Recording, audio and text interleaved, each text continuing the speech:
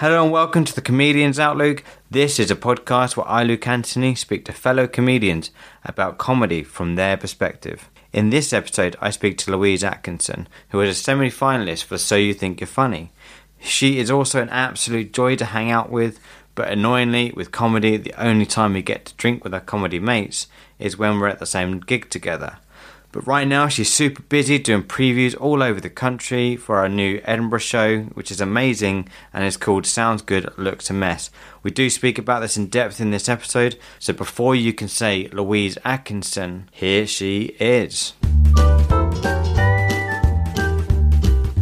Firstly, Louise, tell us a little bit about yourself and how you started comedy. So I'm Louise, and originally from the cultural delights of Hull. Hull. Beautiful. Wasn't it a one cultural City of Culture 2017? Yeah. Yes, please. So you started in Hull?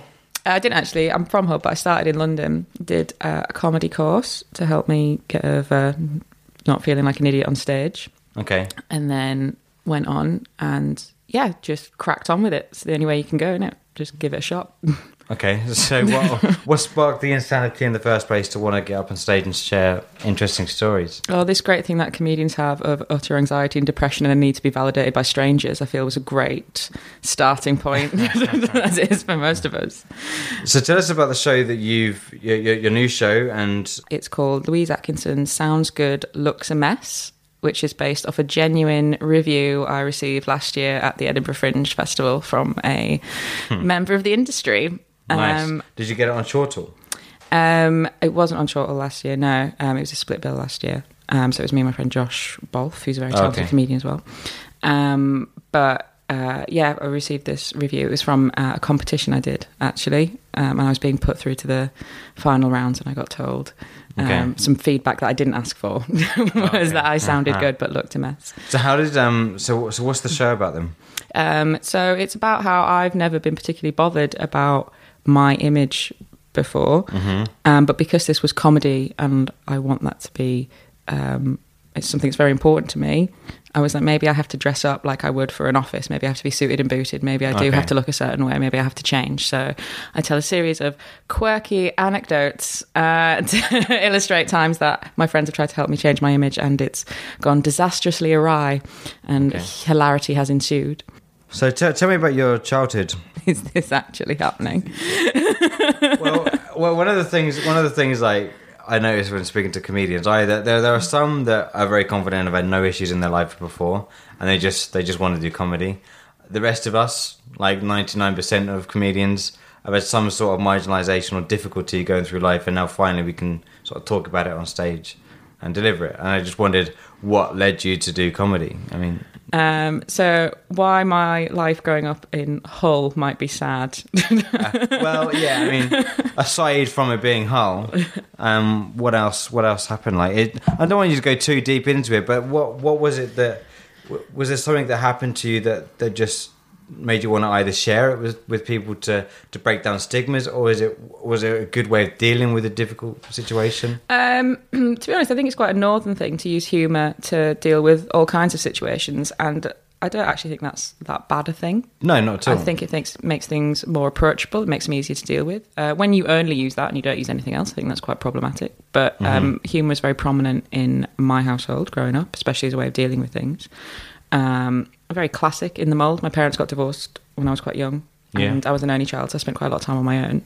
So I did a lot of observing, which that makes me sound creepy, like I'm a voyeur. No, I don't mean like that, but like just I did a lot of like watching TV on my own and stuff like that. But if you're a single man and you like a little bit of foyer, then she's happy to go down that route. Anything for no problem money. At all. You see what we've done there? We've taken it down to a dark place. We've recovered it. We made it funny. Oh, That's it is. That's what we do. It's all about balance. So at what point? So when you first started, how did you go about like crafting your material and stuff? Where did you like feed your comedy from? Well, for a lot of time, it was just I had a piece of material and it was getting used to being on stage. I think that's a lot of it, is understanding that the audience is probably more scared of you than you are of them, unless you are in some clubs in the north. I know it is a bit different, but for a long time it was just that because I'm a storyteller comedian, so I just had a story that went from start to finish for 5 minutes. I didn't stop for anybody laughing. I was like, this is my story. You're going to listen and then I'm going to go, bye. And so it was understanding that. And then it was sort of understanding the bits that people would laugh at. Yeah. And if you could enhance it in any way, not just from language, but from your performance as well. Can a gesture add something to it? Can an enhancement of your voice add something to it? So at that stage, were you writing like punchlines that for the story to go, or is it just genuinely just like delivering a story to audiences? At the start, it is just, I had this funny thing happen, I think this is a funny story, and then I craft it and whittle away to understand that sometimes the laugh isn't coming because of a punchline I've made, it's because of a line I'm saying in a particular way, or it's because I'm doing this gesture or this facial expression at the time. So did you record yourself then? Sorry. Sometimes. But I really can't watch myself back. It's really difficult. So I usually make somebody else do it. I trust. There are things you see about yourself that no one should ever have to see. Exactly. And you only get that from a camera filming you. Exactly. See yourself from the side. It's awful. It's the worst thing in the world. Yeah, this is why I only observe others. Yeah. So I don't always record them like film them. I often just record them audio and just listen to my tone, the way I said something. I don't know if that was something. Or do you? But you've got quite a good radio voice, whereas Thanks, yeah. I didn't mean that as in you belong on radio. I meant that you just have a good radio voice. I'll take it. One of the things you learn if you do a comedy course is don't turn down anything. So that's I am 101. I'm available for voiceover work, radio work, anything that gets me a bit of money. I'm sure, do anything within reason. I have to keep a little bit of my integrity. I've got a cabinet that he's putting together. Can you do that? Jack of all trades. Why not? Have you got some tools? No, that's part of the problem why I haven't done it already. Okay, so how long have you been going? A couple of years now. So you sort of found your space on stage. You are a little more comfortable with your presence on stage and your voice and all that sort of stuff. Yeah. So how much have you developed the way you craft your material now then? The initial part's still quite similar. I still come up with an idea randomly. And try it on stage in an open mic night and then craft it from there? Or no, for quite a long time I say out loud to myself like a crazy person. Yeah. And just thinking that I'm hilarious. And then if I can make myself laugh, I'm like, well done. I'm going to go try it. And then nobody laughs and you're like, you're an idiot. You should get yourself a surround system. Could you imagine? And then when you laugh, you just have echoes of laughing. Yeah, in different rooms as well. So it sounds like it's going back and back and back. And send that to the comedy store. That's my plan. Nice. And so you're very much you've got a funny idea in your head. You go on stage, you sort of tell the story. You sort of maybe you stumble your way through it a little bit and then observe and then observe your recording and think about it afterwards and then try and say, okay, if I move this punchline here or move this bit there and then call back in this place, do you do that afterwards or do you try and do that all before you go on stage? A lot of it's still done before I go on stage. I for a very long time had to know where I was starting and where I was ending. Yes. Playing about I found very difficult, but that was because I was scared of the audience. Yeah. And I was like, what if they don't like me? Now I don't care. No, exactly, yeah. You soon realise that you don't lose any limbs after you've done you've died in your ass or something's not gone flat, and you can just I always try and scope out the fire exits or the little ways you can get out quickly depending on where I am, so I can just get out. The walk of shame through an audience is the worst part of your life ever. Yeah. Set, you got to walk. Part of it, weirdly, is easier if you've driven to the gig, but then you have that horrendous thing of when you're on your way home, which is I've just driven for 3 hours to get there and I'll be driving 3 hours to get home to perform for 15 minutes where I died and nobody laughed and what was the point? Yeah. And that was the best part of my day. What am I doing with my life? I mean, I like silence just as much as the next person, but when it comes to gigging, I do appreciate laughs. just a little one. That would be great.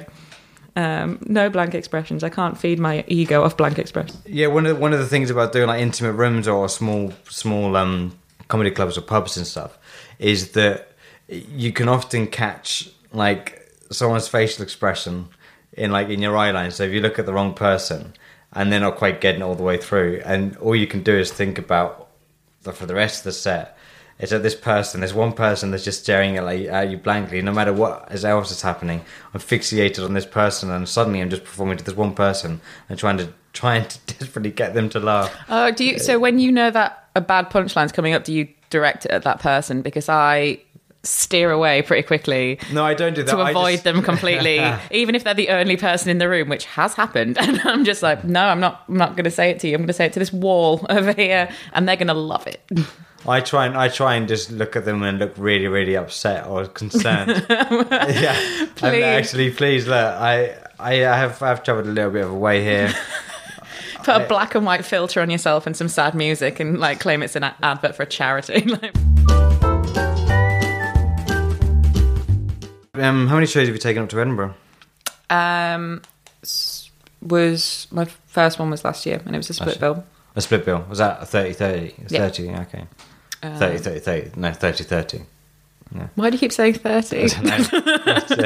It's a split bill between like 5 people now. 30. It wasn't like a 5-hour show. It was just okay, so is that... And when you came to write your full hour, did you base it on that particular half an hour or expand that half an hour? So this is 40 minutes this year. 40 minutes. Okay, so you've only added 10 minutes. Yeah. You fraud. I know. It was actually completely different material. Is it? Yeah. Okay, that's good. Because this year is based off the review I received last year, so I couldn't have written it last year. So a lot of your set has been observations from the past. How do you find your material as you grow? Do you still talk about the old things that have happened to you in the past, or do you just like attract shit?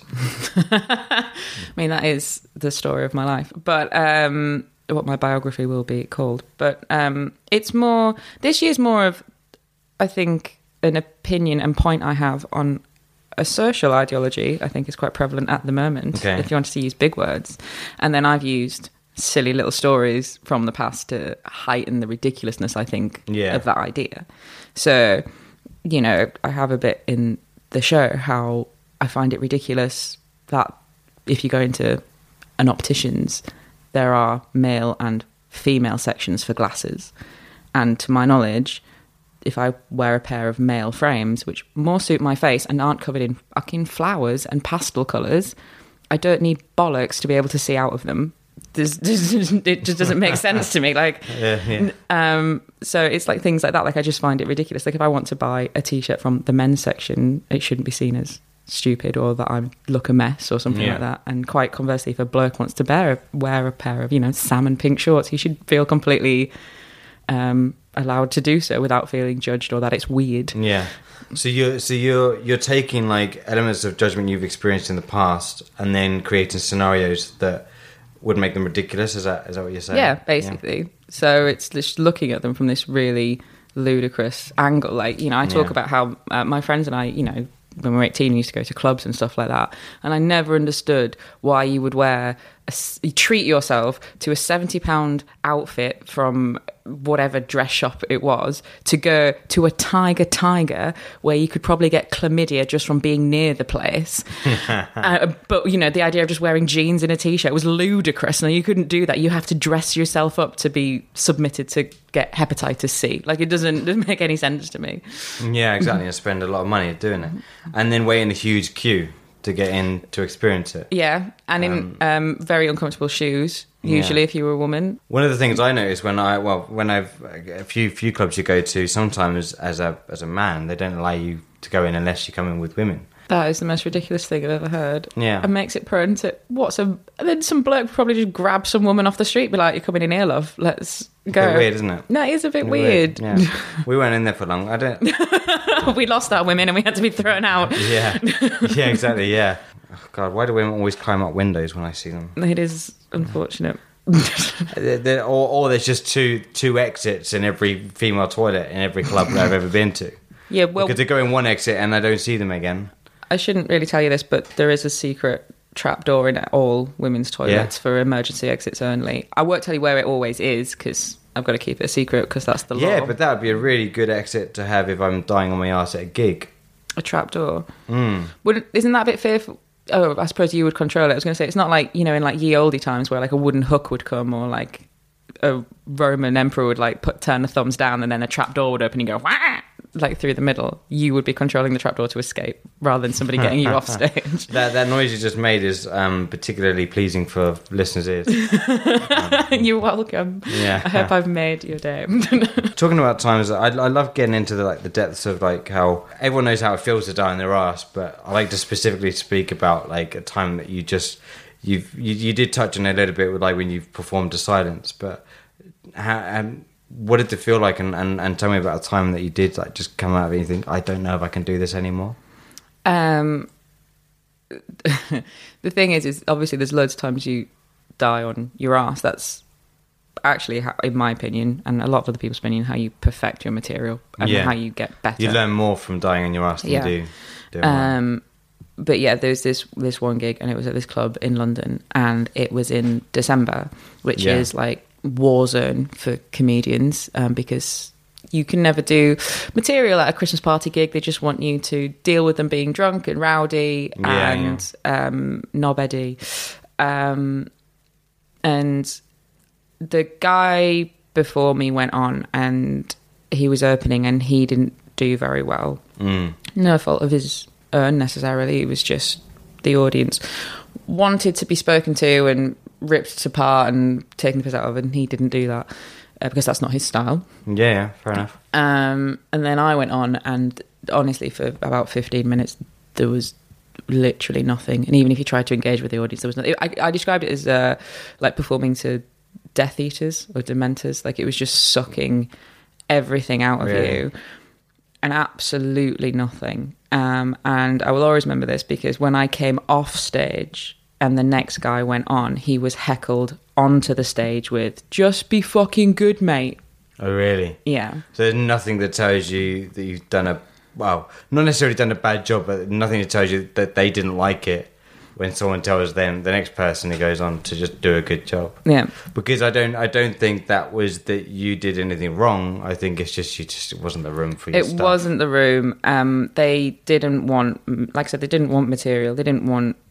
it was a very, very male audience, and I was the only woman in the vicinity, let alone just on the bill as well. Yeah. So in that situation, not always, but in that situation, it's quite difficult to start with for a female comedian. But then, it was just... There was a lot of factors. There was also that I didn't have necessarily the skills at that time to be able to deal with that better than I could have done. Yeah. But it haunts me every time I go anywhere near that club in London, and I'm like, no, bad times. It doesn't matter what they pay me, I'm going back there. And so, how do you pick yourself up after such a gig? I usually eat my body weight in chocolate. Standard, yeah. I then whinge about it for quite a long time to other comedians. My good friend once, not just to anybody who'll listen. Yeah. Anybody, like we know we do exactly the same thing. But luckily, usually, my good comedian friends, it works quite good as when they're feeling down, I'm maybe having a bit of a better time, so I can pick them up. Yeah, okay. And it works the other way around. But even times when, if you've been on the same bill together and one of you's not done well, there is that element that sometimes you just got to pick each other up, and you have to believe in the long game really with it, because I don't know about you, but I know a lot of comedians would just, once they've done one bad gig, they would just book up a ton more just to get another good one. Yeah, I mean, one of the things I've been loving recently is because I now no longer am scared of the audience or care really what they think. My friend Louise Atkinson, who is also doing the Cambridge Fringe and is an excellent comedian, has this thing now. Name drop. But she has this thing now where she's like, if I'm dying on my arse, but one of my comedian friends is there, I don't care, because I know they'll be enjoying it, because we know each other's material so much that I'm not laughing at her, I'm laughing at this horrendous situation we found ourselves in, which has happened to me and Louise Atkinson so many times. And that makes it more enjoyable. So I feel better about dying on my ass in those circumstances, because I'm like, oh my God, this is just so ridiculous, and you end up laughing at that, which is a much better way to think of it if you can deal with it. But sometimes you don't know anyone on the bill and it is just awful. But there is something about seeing your very talented friend die.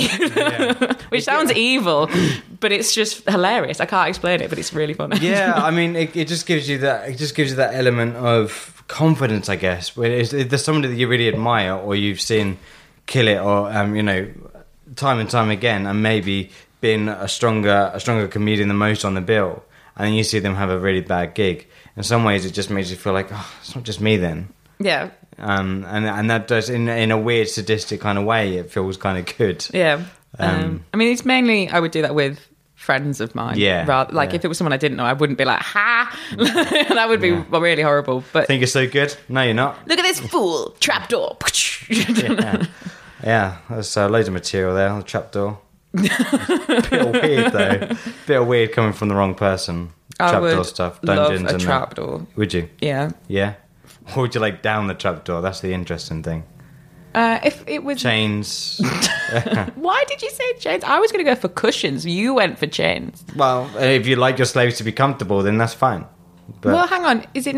It depends who's going through the trapdoor. This is back to our original point. If the trapdoor is for me to escape, I want cushions, a chaise longue, and a white nightgown. Yeah. If it's for me to... And a very kind audience that would definitely laugh at everything you say.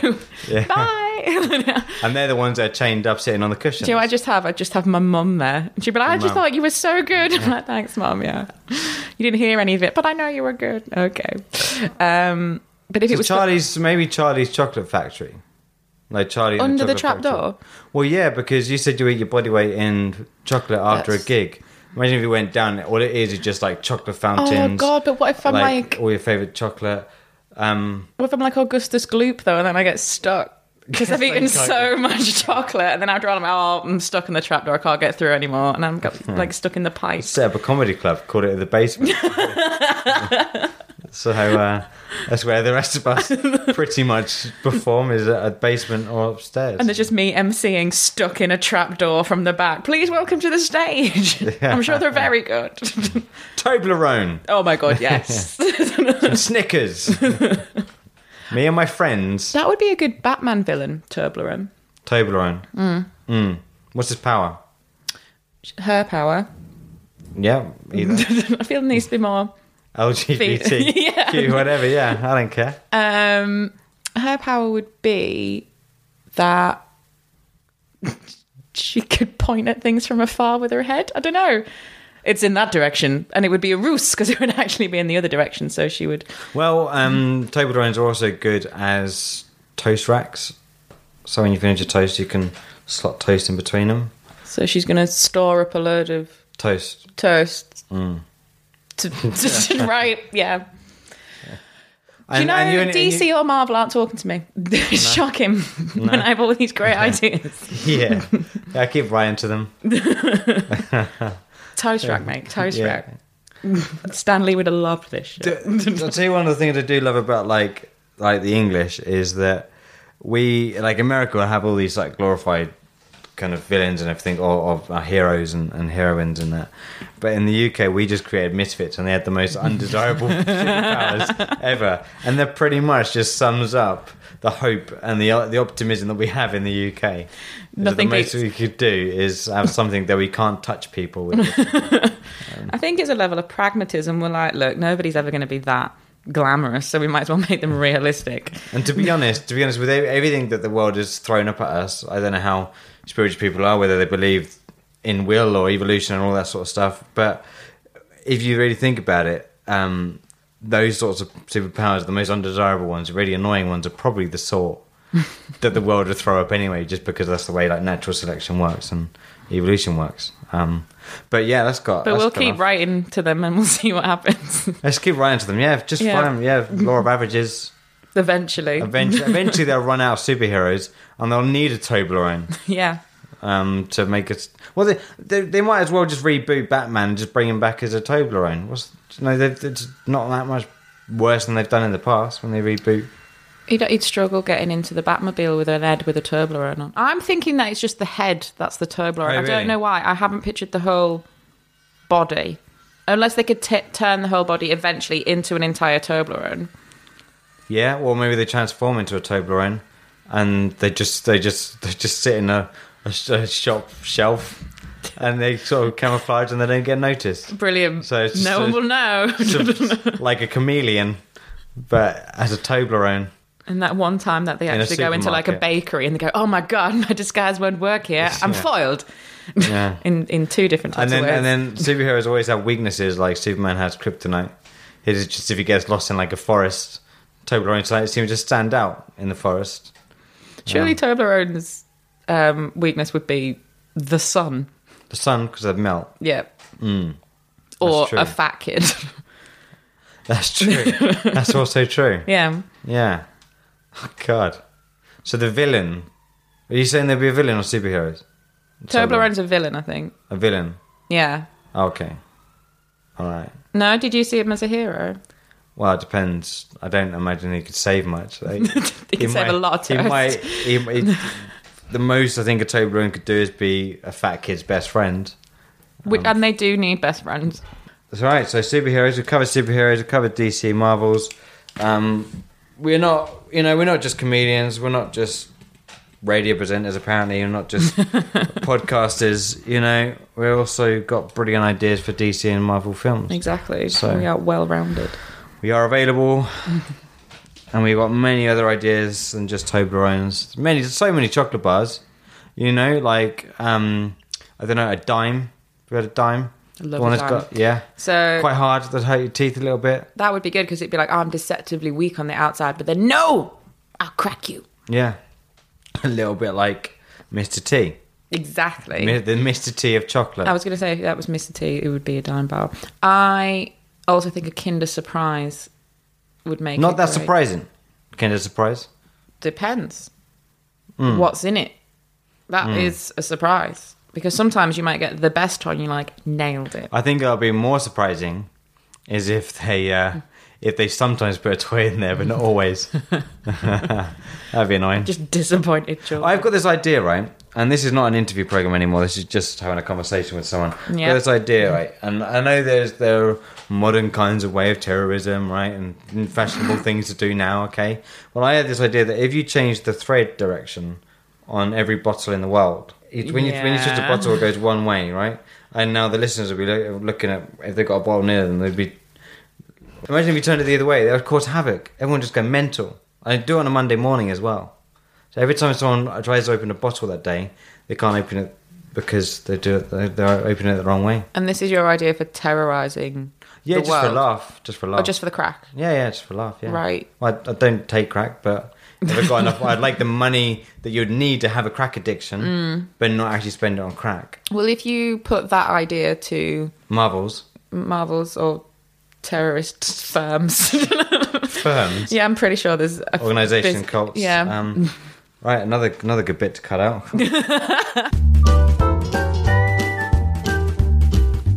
So I do ask this to comedians quite a lot, and I have just been speaking to one of our comedian friends, Aaron Simmons, and he's also a storytelling comedian. And I always ask comedians, like, what sort of advice would they give to, like, new comics coming into the scene, starting out on the open mic circuit. The obvious one is obviously gig as much as you can, write your 5 minutes and try and do that as much as you can and get your sort of your stage presence and stuff. Is there any other tips you'd give to people that are just starting out in comedy? Make sure you keep some non-comedian friends. To keep some real friends. Yeah. Like normal friends, shall I say. Muggle friends, yeah. Muggles. Is that what they call them? That's what I've been referring to them as, my Muggle friends. Oh, really? Which my friend who's obsessed with Harry Potter and isn't a comedian will probably hate that she's been called that, but yeah. Because they are very useful for keeping you grounded. And sane. And they're not as heavily involved in everything, so even if you are complaining to them, they can't fuel the fire because they don't know what you're talking about. And more and more apparent that they're very good to have around, especially when you go to something like the Edinburgh Fringe and you're there for a month and you're in this weird bubble. There was a comedian once who said that Edinburgh Fringe and other fringes are basically like Magaluf for comedians. Okay. And it's just mental and you need stability. Yeah. So make sure you keep them around. That would be my advice. Okay. Keep real friends. Keep real friends. If you have friends. them. Yeah. If you don't have them, become do comedy. A comedian. Exactly, yeah. Those laughs can be your friends. Yeah, if you get them. Yeah, if you're lucky enough. Any other advice you give to comedians at all? Anything else other than like the obvious? Remember to have fun. Remember to have fun. Just enjoy it. Which is so silly, but you get so wrapped up in it because I think you find quite a lot of comedians are very serious and boring. Do you know when they're always like, oh, I'd love to have all these comedians around for a dinner party? I'm like, you really wouldn't. Like, that would be the dullest party and the loudest party, probably. Well, yeah, because you can never get a word in edgeways. Can't get a word in. Yeah. Everyone trying to just tell their material, basically, that they want to test, that they think it's an open mic night. It's like, could we just talk about, I don't know, the news? Like, that would be great. Well, political comedy. No, just a normal conversation. But basically you get too wrapped up in, I need to perfect this, I need to perfect that, I need to do the other, I need to do this many gigs by this time, when actually the reason you probably started doing it is because you like being funny and you like making people laugh, and once you've got all the scariness out the way, it's just fun, and that's when you do your best comedy, when you're having fun, irrelevant of what your style is. Very simple, but so you're now regularly getting paid to do comedy, which is amazing, and congratulations. Not bitter at all. No. So what's aside from you got Edinburgh coming up, you've been at the Cambridge Fringe, what's the next sort of plan for you after that? I'll hopefully be doing my debut show next year. You're going to tour that one? Yeah. In theory. If it all goes well. If it goes catastrophically horrendously, we will never speak of it ever again. But at this moment, I should invite you back afterwards. Yeah. Why are you still crying? I don't know. I don't want to talk about it. Marvel haven't accepted my ideas either. It's horrendous. Having a terrible year. I hope I don't cut the other bit out. That would make absolutely no sense just right now. Just making sure it stayed there. So you want to create your own show, your solo show, and you want to tour that around the country. Yep. Around the world, maybe. I'd love to go do the Australia Melbourne Comedy Festival and the Perth one, because I got lots of friends there and it's a great place to holiday. And they're sometimes funny in Australia. I'm sure I could join in. Sure, it'd be great. I'd love to take it there. It'd be really good. And have you already started writing that show, or is that going to be a part of what you've already written? I have started writing it. Got ideas for it floating around, some bits of material I'm testing out. But it's good because I've got quite a long time to prep for it. It won't be as in my face as this one is a little bit. So it'll be good. Okay, well, just now you said that I'm a really good support act. I'm really good on tours. I've just done a couple. I really went down. A couple went well. Yeah, I've already done a couple. So.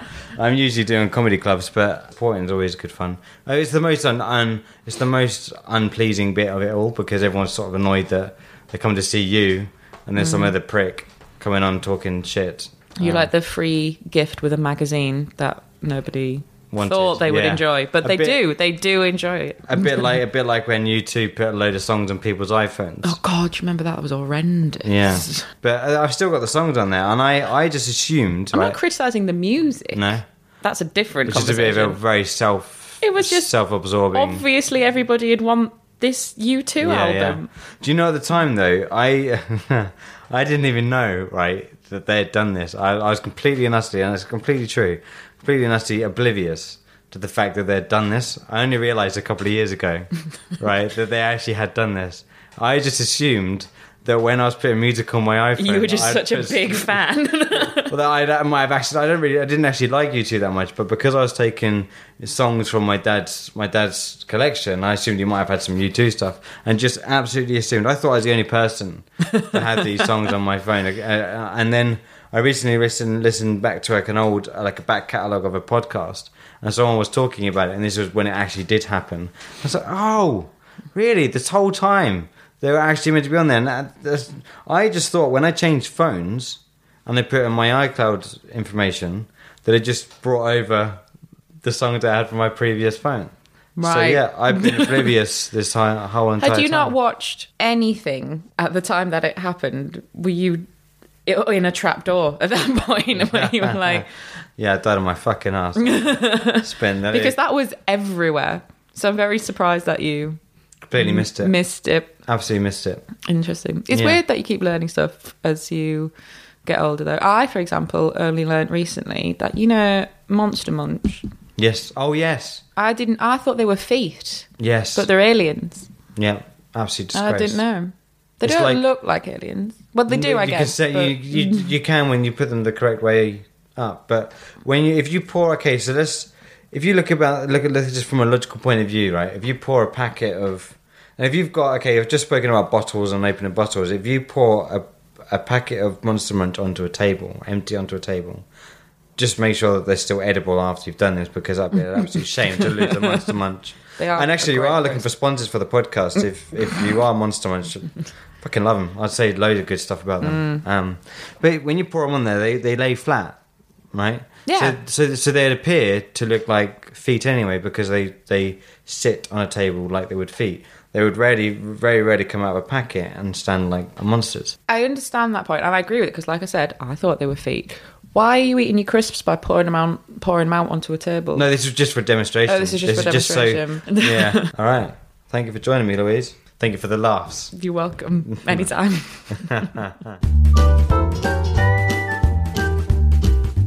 So that was Louise Atkinson, who definitely did sound good, and in the interest of selling out her Edinburgh show, I will say she also looked a mess. All the ways you can follow her on social media are in the show notes, and you can also find links in the show notes to where you can buy tickets to her Edinburgh show, Sounds Good, Looks a Mess. That's showing at 3:40pm all of August at the Laughing Horse at the City Cafe. I really do recommend going to see it if you're up in Edinburgh. She's an absolutely brilliant act and just an amazing person. So just go and support live comedy. It's really important. Remember to check out my list of gigs as well on my website, lukeanthonycomedy.co.uk.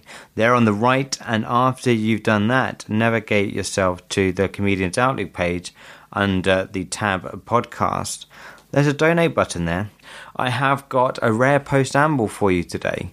I don't tend to use this podcast to exert my insecurities or perceptions on society, and I shan't be doing that today. I just have a small update on my career, actually. So that's coming right after this little jingle. In that episode, Louise makes a comment about me having a good radio voice. I genuinely took that as a compliment because I do enjoy listening to radio, and coincidentally, I am joining a community radio station to present one of their most popular shows. I can't give too many details out just yet because there are contracts to process and all of that sort of stuff, but I should update you as soon as I know I'm going on air. Writing a comedy is still very much at the top of my list of passions, but I'd love to get to the point where I am working in and amongst the entertainment industry. It would obviously help with contacts and opportunities, and it would just be amazing to make something that I love doing a job. This is a big step towards that, and you will be one of the first people to know if it does become a full-time job. Many have said in the past to me that if you have too many different talents, then you'll never be brilliant at any of them. But it really can't hurt to have another string to your bow, which may facilitate another one of your talents or passions. So I'm just really looking forward to that, and I shall keep you updated with how that goes. That's it from me. Have a great week, and speak to you soon. Hello, I'm Luke Anthony. Do you love hearing about the stars' careers, lives and mental health? Well, Meet the Stars is a brand new podcast all about that. Join me every week from Wednesday the 2nd of December for an excellent conversation with a different star each episode. Simply go over to members.starevents.online to become a member, which gives you exclusive access to every episode and so many other brilliant features just for you. See you there.